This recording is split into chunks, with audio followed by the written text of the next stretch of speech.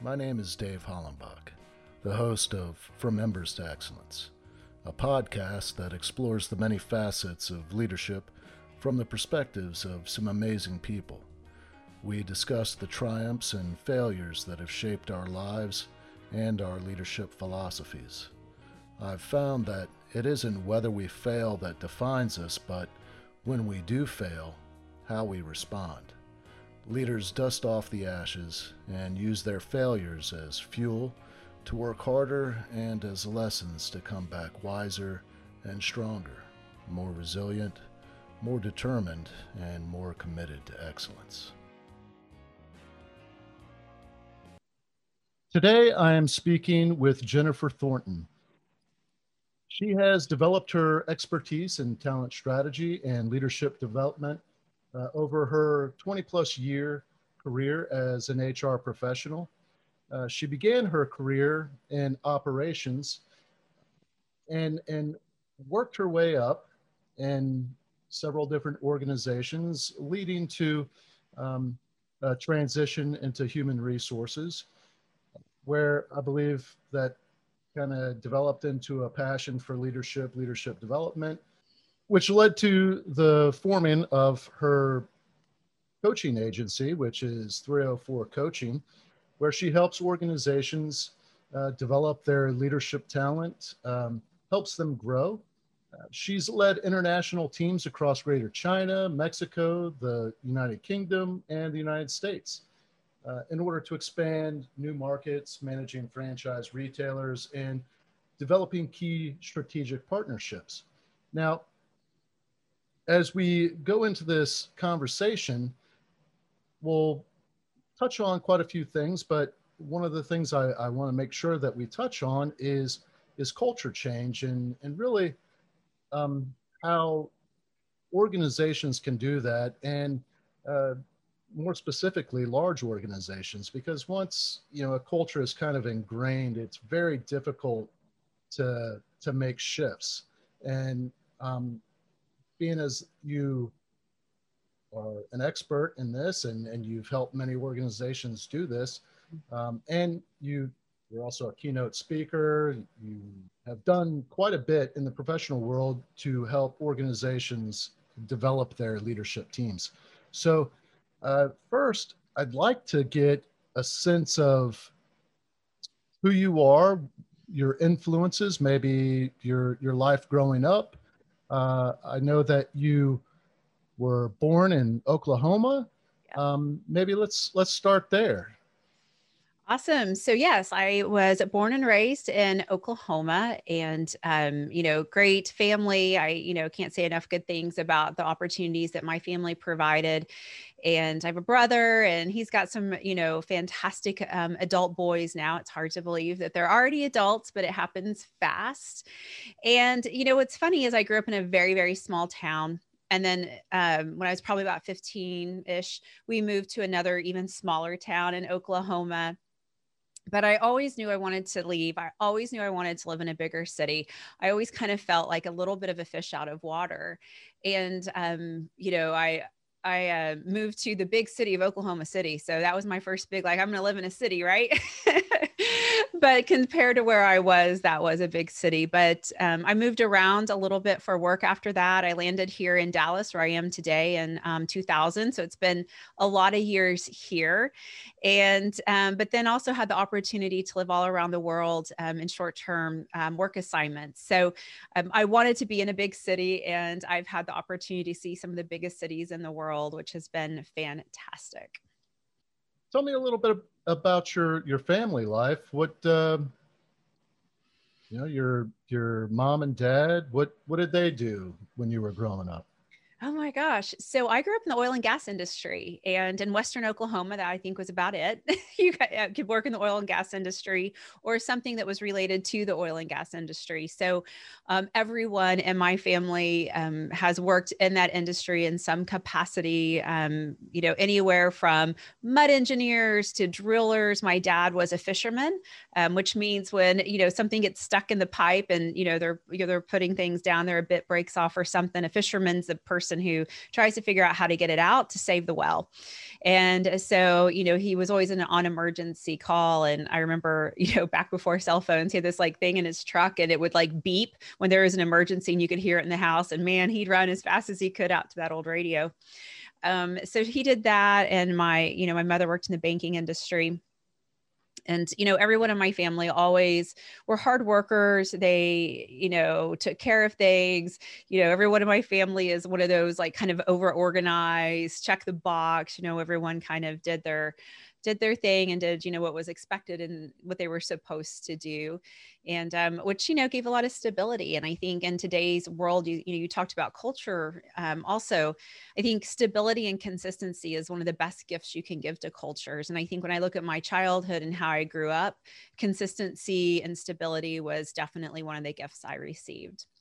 Did you play any sports in high school or during your childhood? I didn't. I do not enjoy team sports or individual sports, which is funny because I'm rather tall and everyone always wanted me to play basketball until they saw me with a basketball, and they for sure did not want me to play basketball. So that was a good way to get out of any sport, just try to play it, and they sent me on their way. Where I really had a fantastic time is I enjoyed debate teams. I enjoyed, being on the like the accounting type groups. I enjoyed a lot of programs and really groups where we, worked on, thinking about how to grow as individuals or community organizations where we could help the community change. And that's really where I enjoyed spending my time as a young adult, and really where I still spend my time today. I still love working in the community. I've been a neighborhood president for more years than I should have. I'm still trying to get someone to take that position from me, and no one will. But, I participate in quite a few organizations here in the city of Dallas, and I'm really passionate about the community. And so, yeah, that came from, early childhood days. And I loved also fashion, and I still love fashion today. And honestly, all I wanted to do when I grew up was to work in the mall. And good news, dreams come true. I got to work in the mall, and I spent, my entire career up until I left to start my own business in the retail industry, and have done a lot of different types of positions inside all of those years. But, that's what I wanted to do, and that's what I got to do. I see that you went to Southwestern Oklahoma State. What did you major in there? Yeah. So I went to Southwestern Oklahoma State. I focused on business. I actually left college after 1 year, and it wasn't for me. I didn't like it. What was so funny is I was actually a straight A student and I hated college. But the reason why is that first year I took all the classes I wanted to take. So I was in business management and accounting and economics and all of these things that probably most people didn't want to take. But then I'll never forget those moments that you won't forget, right? When I was talking to my counselor, and she's like, you have to take biology at some point. And I'm like, why? And she's like, because it's just a requirement. I'm like, but that doesn't make any sense to me. If I have no interest in it, why? And so we kind of argued about that a little bit. Then I had to take a PE class, and I lived in Western Oklahoma. My choices, no lie, were bowling, golf, or scuba diving. And I'm like, I'm in Western Oklahoma, scuba diving? Like, And I was like, what does that have to do with anything? What does scuba diving, when you live in Western Oklahoma, have to do with my career? And I finally just kind of stood up and said, you just want my money. That's all you want. And I was working at the mall. I just got promoted to a manager. And so I just walked away from it, and have since never gone back to get a degree. Now I have more certifications than anyone should have. I am a lifelong learner. I am always in an education course. In fact, right now I'm in 3 education courses at once. I don't know when I find time to sleep because I'm always working on, my schoolwork. But yeah, college just wasn't for me. And I think that in today's world, college is a little bit more flexible. There's more options of things to study. Your electives are not, scuba diving in Western Oklahoma. So I think I would have probably enjoyed a lot more today, but back then it just wasn't a match for me. Let's talk a little bit about your influences, maybe some of the people that mentored you professionally and really helped you develop your leadership philosophy, and maybe you can talk a little bit about your leadership philosophy. You know, that's such a great question. I've had a ton of fantastic mentors along the way. And even some of my not good mentors actually have been fantastic for me too, because not only do you want to learn about what you want to be, you want to learn about what you don't want to be. And you're always a blend of your experiences. And so, when I started in retail, started at the mall, managing my store, which most people don't realize, all those people at the mall, they're managing multi-million-dollar businesses. And I was making hiring decisions. I was making P&L decisions and payroll decisions and scheduling and merchandising, at an early 20 something. I couldn't go to a bar, but by gosh, I could run a multi-million-dollar store back then. And what people don't realize is there's so much leadership being trained in those environments. But I always got my results in a different way than my peers. And I always felt different. I still feel different. I still look at things a little wacky and a little different. But now I get paid to look at it different than, stuff I used to get in trouble for. But I looked at building businesses through talent and not through competition. And that has always been how I've worked instinctively. And so though my peers and I would compete, I would typically land on top. I would typically be the top 1 or 2 performer in any KPI. But that person I was going against was competitive and I didn't even care about them. I cared about my team. I cared about the people I put together. I cared how I treated them. I was very good at finding people that were unique and putting all these puzzle pieces together to create something really great. And that's how we, made our numbers for a lot of years. Fast forward, you get promoted, you're in district regional type role, had great leaders. And through those times, a lot of leaders that were very much perfectionist.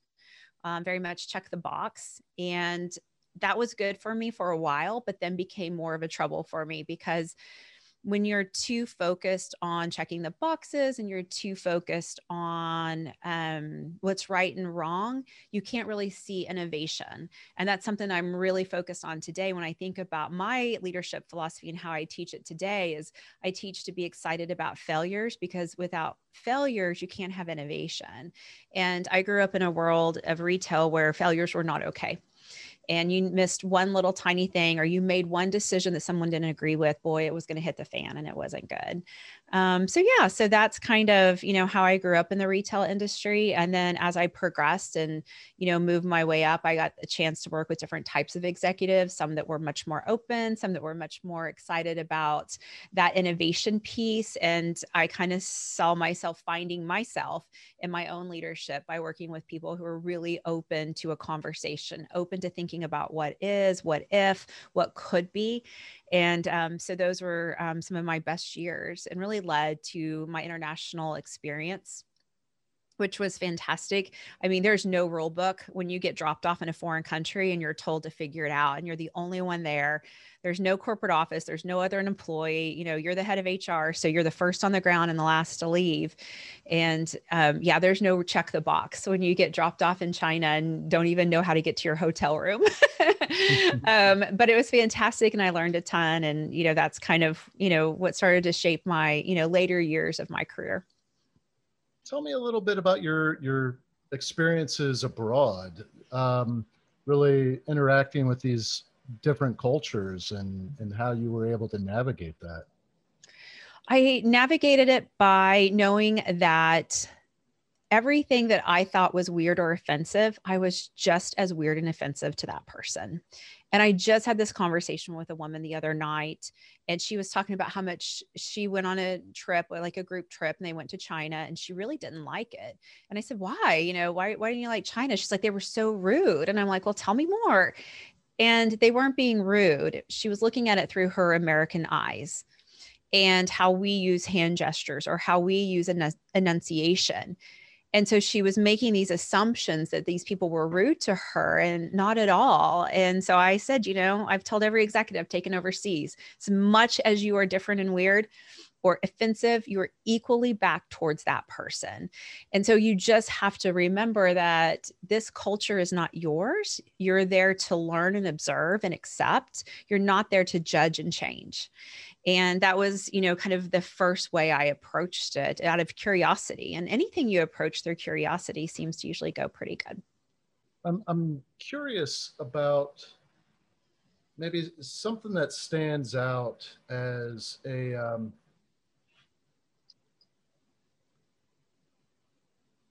I don't know, an important lesson or an important opportunity in your career that really kind of shifted things for you, if there is any definitive moment in your career that maybe led to this passion for leadership? Yeah. I think there is several. One of my very first retail jobs, I had a store manager she was a bully. I mean, we didn't have that language back then, but that's definitely what she was. We all had our set days off, and on your day off, you were the one she hated. And then the next day when you were working, the person whose day off, she hated that person that day. And, she was really toxic and said some horrible things to people. And we had such a great environment minus her, right? So the rest of us could keep it together. The rest of us really, rallied around. So our store actually had fantastic results despite her, because we were so connected. And I always just kept thinking, if they would do something with her, what could this place do? And so really kind of learning how to navigate with a bully very, very, very young in my career was instrumental. And I think of her often. I've tried to actually hunt her down on social media. I've never been able to find her. So I kind of always wondered what happened to her.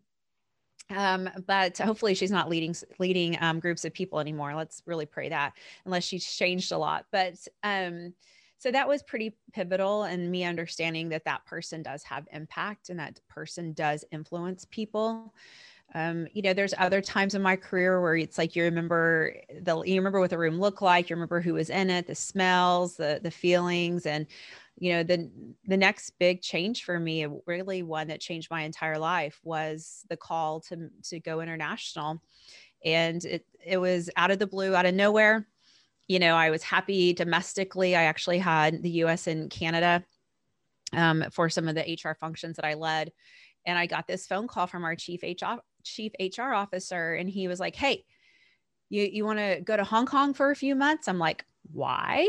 And he's like, "Well, we're going to, buy back our stores there from our franchise partner. And we don't really know what we're going to get into. So we're going to send a handful of people over there to figure it out. You want to go?"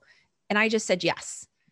And I said, it was like my body just responded. My brain didn't. And he's like, "Now you can't say yes and not go." And he said, "Call Cameron, my partner." And I was like, "Okay." And so I was actually getting my hair done at the time. And so I texted him and I was like, "Hey, do you mind if I move to Hong Kong for a few months?" And he's like, "No, I'll feed the dogs." And I'm like, "Fantastic." And so I said yes. And that changed everything about me. I always tell people it changed my DNA. It built confidence, it built resilience, it built, the ability to figure it out. Again, you get dropped off in a foreign country, you have no choice but to figure it out. And when you do, it just builds this instinctive assurance about yourself that you can figure anything out. And so that has really propelled me going forward. Since that day, I said yes and got on a plane and, went to Hong Kong. Now, one of the things that I noticed in reading about you is that you talk about a talent cliff. Mm-hmm. Can you tell me what that is and why that's important? Absolutely. So the talent cliff happens to organizations all of the time. And it really is most common in a fast growing organization. And so when you think about a fast growing organization, they either have a service or a widget. And the person or the people who start it are highly capable.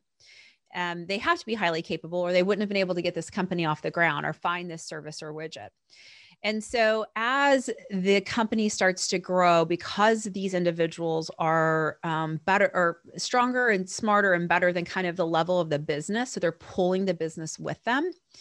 What happens over time is because it grows so fast that companies start investing in that service and widget, and they don't equally invest in the team.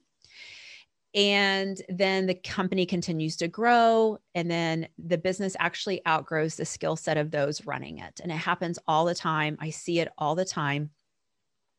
And then instead of saying, whoa, we need to help these people figure it out, we get mad at them because they're not doing right. They're failing. If it's the owner, they may be going into high compliance and do what I say. And, why did it not work? And blaming. And you just get into this fear cycle. And that then obviously people aren't going to want to work for that. So your best and brightest decide to leave because they're not going to work in that environment. You're left with those people that maybe aren't as talented or just will say yes. And they let you stomp and storm around. And, once your talent's gone and your talent's kind of gone off the cliff, your business is right behind it. And it's heartbreaking, and it happens every day. I kind of want to rewind a little bit because it just occurred to me that you've said several things that really struck me. So you were asked to go to Hong Kong to represent your organization, the company, and get things squared away. You were a fish out of water, essentially. You're in a different culture, different country, navigating that. And the mindset of there is no just throwing your hands up and going, oh, well, couldn't manage this issue. So, well, it was, you go there, you've got a mission, you figure it out, you accomplish it. But you've also mentioned a couple of things about failures and embracing that, because those are opportunities to grow and to develop. Now, I'm sure that your time overseas and in these different cultures, and especially, the first time that you've gone overseas to Hong Kong, I'm sure you had some challenges and probably felt like fell on your face a couple of times. Mm-hmm. Absolutely. Maybe you could talk about some of your experiences and maybe how the leadership that you were working for helped you to remain confident in your abilities. Yeah. Great question. I think about the executives, the EVP I worked for at the time, he had a lot of international experience. So he understood the complexities of it. And he was really good at guiding. And, going back to kind of our original conversation around consistency, he was very consistent in the way he made decisions. He was very consistent in how he responded when you approached him. And so when I was in some of those difficult decisions, I had kind of a baseline of how to make a decision because I had an executive who I could predict how they wanted to do it. And I knew if I made the wrong decision, I wasn't going to be blown up because I made the best decision I could with the information I had and the experience I had at the time. And, he was all about experimenting and things will work and things won't work. And so that really gave me the freedom to do that. And you could call him and, just a little pause in that. The thing about working internationally and you have an entire team internationally, it's not like working in an office where you can pick up the phone and call your boss and say, hey, what do you want me to do here? You never know what time zone someone's in, if they're awake or asleep. And so you don't have that benefit of calling and saying, what do you think I should do on the spot? You usually have to make that decision because who knows if that person's awake or asleep. And so I could make decisions. I could go to him and say, here's what came up. Here's the decision I made. Here's why I made it. Here's kind of what I'm thinking. What are you thinking? How do you want me to move forward? And, he again would be like, I think this is great. I would have probably done this over here. And here's why. Just do it next time. All is well. And so it was really about having more of a partnership and conversation, but also having consistency in making those decisions. And so that allowed me to go out and, get mud on my face. I did it all the time, but it made me not get scared of it or stop. I just knew I was learning and growing, and that's okay. And it feels so different, when you at work, when you have like a little misstep, or you make a decision, you look back and think, oh, I could have made a better one. You typically kind of hide that and you don't tell anyone, and it kind of festers and it doesn't feel good inside. And it actually will shake your confidence because it's staying in there. But when you talk about it, this is what I learned. This is how I'm going to do it different. I made the best decision I could at the time with my experience. That's okay. I'll make a better one tomorrow. That just changes your brain. It changes how your brain works and changes how you take in information and learn. And so, that was really how I did it. Is I had, a fantastic leader who wasn't going to beat anyone up for making the best decision they could at the time. Well, that leads into, something that I talk about in my coaching and leadership courses is, I lay out this, structure for developing effective teams and sound leadership and trust and all that. And really, it all begins with effective communication as the foundation. And that's really something that you just touched on, is having the ability to communicate and having honest dialogue and be honest about, maybe some mistakes that were made, but also not just being honest about the mistakes you made, but sharing those mistakes so that others don't encounter those same pitfalls. Mm-hmm. And I'm wondering, at what point in your career did that develop? Because I've found that it's not really, it's not a natural kind of behavior. When people make mistakes, they tend to, I don't want to let anybody know how I messed up. Yeah. So can you maybe talk a little bit about that, and maybe how you incorporate that communication portion in your coaching? Yeah, absolutely. So I do think that probably changed for me in that time period we talked about. And a lot of it was because I had a leader that said it was okay. And my own philosophies and how I work on it today is I actually kind of back up from communication. And I think a leader's job is fear reduction. Because fear reduction, the more you can reduce fear, the more access someone has to their prefrontal cortex or frontal lobes, which means the more creative they'll be, the more emotional control they will have over their decisions and all of those things. And so we've always been taught to communicate, transparency, all these right words we're supposed to do. But what's interesting about that is typically how we've been told to communicate is very fear-based. And that is why we struggle in the workplace. That's why people struggle to be honest and say, I screwed up, or be honest and say, I don't think that's the right direction to go. And in every office around the world right now, there are people sitting there going, this is a horrible idea. They are saying nothing because they've been taught they can't say anything. And those decisions are being deployed, costing companies and organizations millions, and who knows, even the bank. And so, with communication, it's not just the fact that we have to communicate. We have to communicate in a way that reduces fear in the brain. And we have to really watch our language, because the way we were taught to lead, those best practice leaderships that are all out there, they were designed, in the mid 1900s, during Industrial Revolution.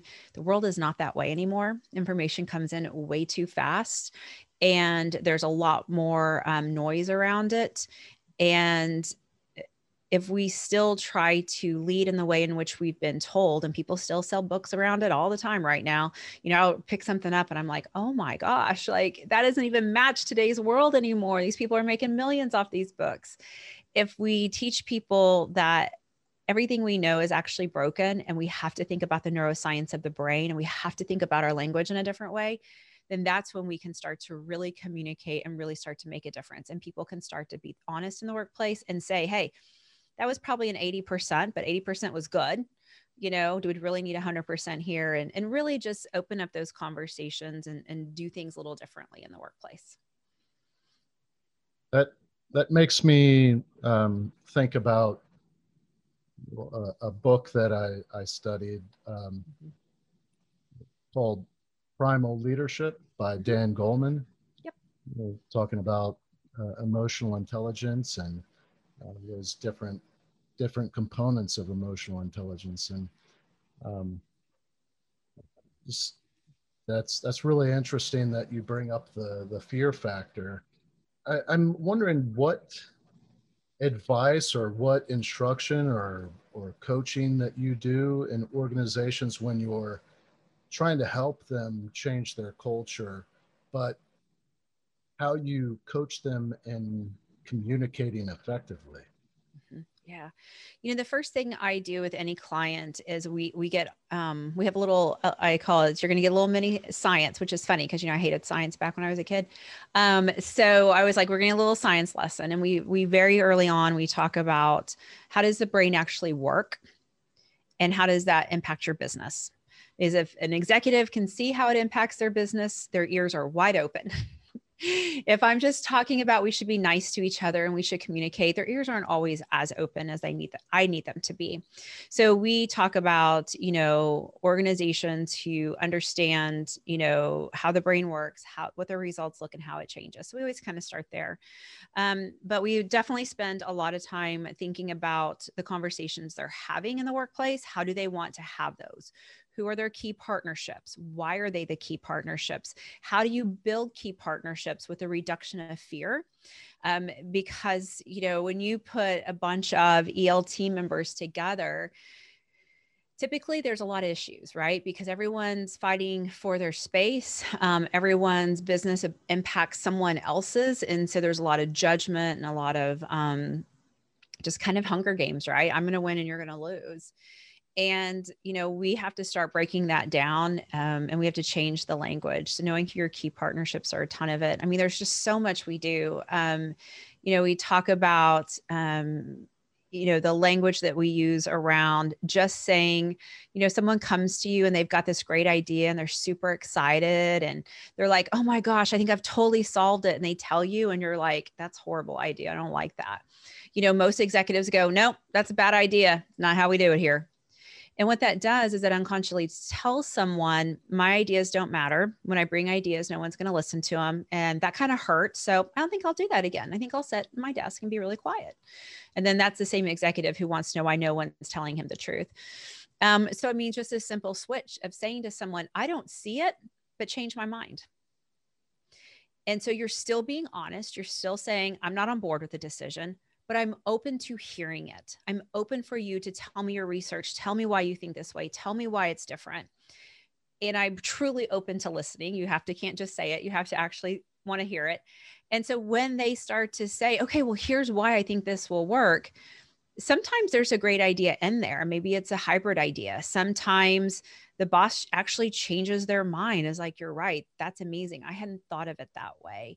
And sometimes, you know what? It's not an idea we go through or go forward with, but we still had the conversation and we still taught that person, I'm open to hearing it. And so, I mean, that's, kind of a small example of some of the language that we work on, but that can change a company. If you are a person who isn't willing to have your mind changed, then you are not hearing the right information about your business. We've covered a lot of ground. Is there anything that we haven't touched on that you believe is important for the audience to know? Well, not just about leadership and culture change, but maybe some of the things that you offer in 304 coaching. Yeah. So we offer a whole suite of leadership education. All of it is built on our change behavior model. We want to make sure that people actually change when they come through our programs, because people spend a ton of money and a ton of time and nothing changes. And that's not how you change a culture. You have to. So we have a very specific way in which we educate and train. We do skills, competencies. We do the mental work through coaching or self-coaching. And we also do implementation. When you learn something, you have to know what to do with it. And that's the piece that most programs are missing. Great. I read a book. Now what? So we create this model and everything's built around it. And then everything is also built on the neuroscience of the brain and the adult learner, and making sure that we're working with the brain and against the brain. So we have a wide range of services that we offer, but at the core, that is who we are.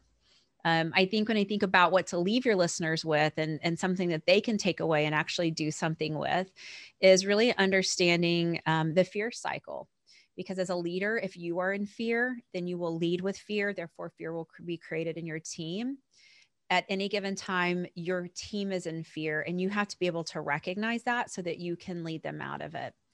And, I could spend a whole 2 hours or more talking about the fear cycle, but at its basics, when something happens to us, our body instinctively throws off fear chemicals because that's how we stayed alive through evolution. Like me, not like me, all of those types of things. And so if you're trying to change a culture and you go, okay, we're going to change a culture, everyone's like, ooh, not like me anymore. That's a problem, right? And so we kick off those fear and stress hormones and chemicals. And then those chemicals create thoughts, how you feel about it. What if you think you can do it, though, so all the thoughts get created. And that's kind of the first step of the fear cycle.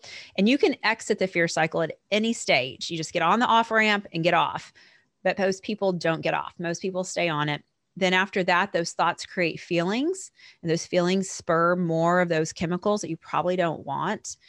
And then when those chemicals, those fear chemicals start to increase, again, you lose access to your prefrontal cortex, which is where all of your emotional control and decision is. So then you start focusing on just the problem, and it's all problems. You can't see anything good.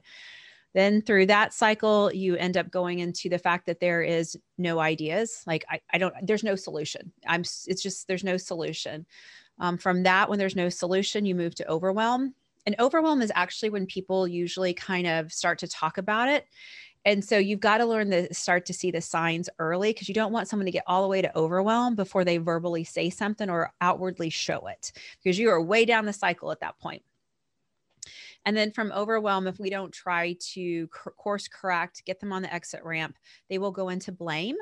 The fun thing about blame is it feels really good, because you've been carrying all this emotional weight and all this overwhelm, this frustration. And so when you move to blame, not my fault, my boss's fault, it feels good because you get it off. It's like you no longer are responsible. You've given up your control, but you've also said, I'm no longer responsible. And I see leaders do this all the time. They start to blame their team when they don't know how to manage their business.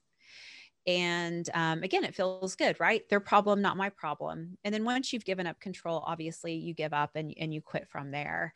And so watch yourself in that cycle. You can run that cycle in 30 seconds. You can run that cycle over 2 years. But wherever you are in something you're dealing with, stop and pause. Where am I in this? Am I just focusing on problems? Am I early in this and I just don't feel good about it? I got to get out of that so that you can see the forest through the trees, and you can do something to be impactful, to make a great business decision, to drive your results, to have a better relationship. You can do any of those things, but you've got to watch the fear cycle in yourself, and you have to watch it within your team. If an organization wanted to have you come in and do a keynote speech or an event, how would they get in touch with you, and what are some of the things that you typically talk about when you do your keynote speeches? So we talk about a myriad of things, but at the basis of it, we are always talking about fear, because fear is the driver. It's how we stayed alive, and we have to understand that. Fear is just a chemical reaction. There's no truth to the danger. And, so that's always kind of where we start, and then we take it from there. It depends on what that organization needs. It depends on, the objectives of what's going on, but we take everything from a neuroscience standpoint. And if your organization is interested in that and needs some help, especially around fear and innovation, we love to talk about those things. We love to help organizations with those. You can connect with me on LinkedIn at Jen Thornton, ACC, or you can find me on our website at 304coaching.com. Awesome. Well, Jen, thank you so much for coming on and talking about, just so much. I'm really grateful that you agreed to come on and talk with me. And I think that everything that we covered today is going to be extremely beneficial to those listening. So thank you. Thank you for having me. It's been a ton of fun. Thank you for listening to this episode of From Embers to Excellence. Please like and subscribe to my YouTube channel. Follow me on your favorite podcast platform, and visit hollenbachleadership.com for additional content. My goal is and always will be to add value to as many people as possible. So if I can be of any assistance to you or someone you know, please connect with me via email or on one of my social media accounts, linked on the homepage of my website. Remember, our failures don't define us unless we let them, and the only true measure of a leader is the success of their team.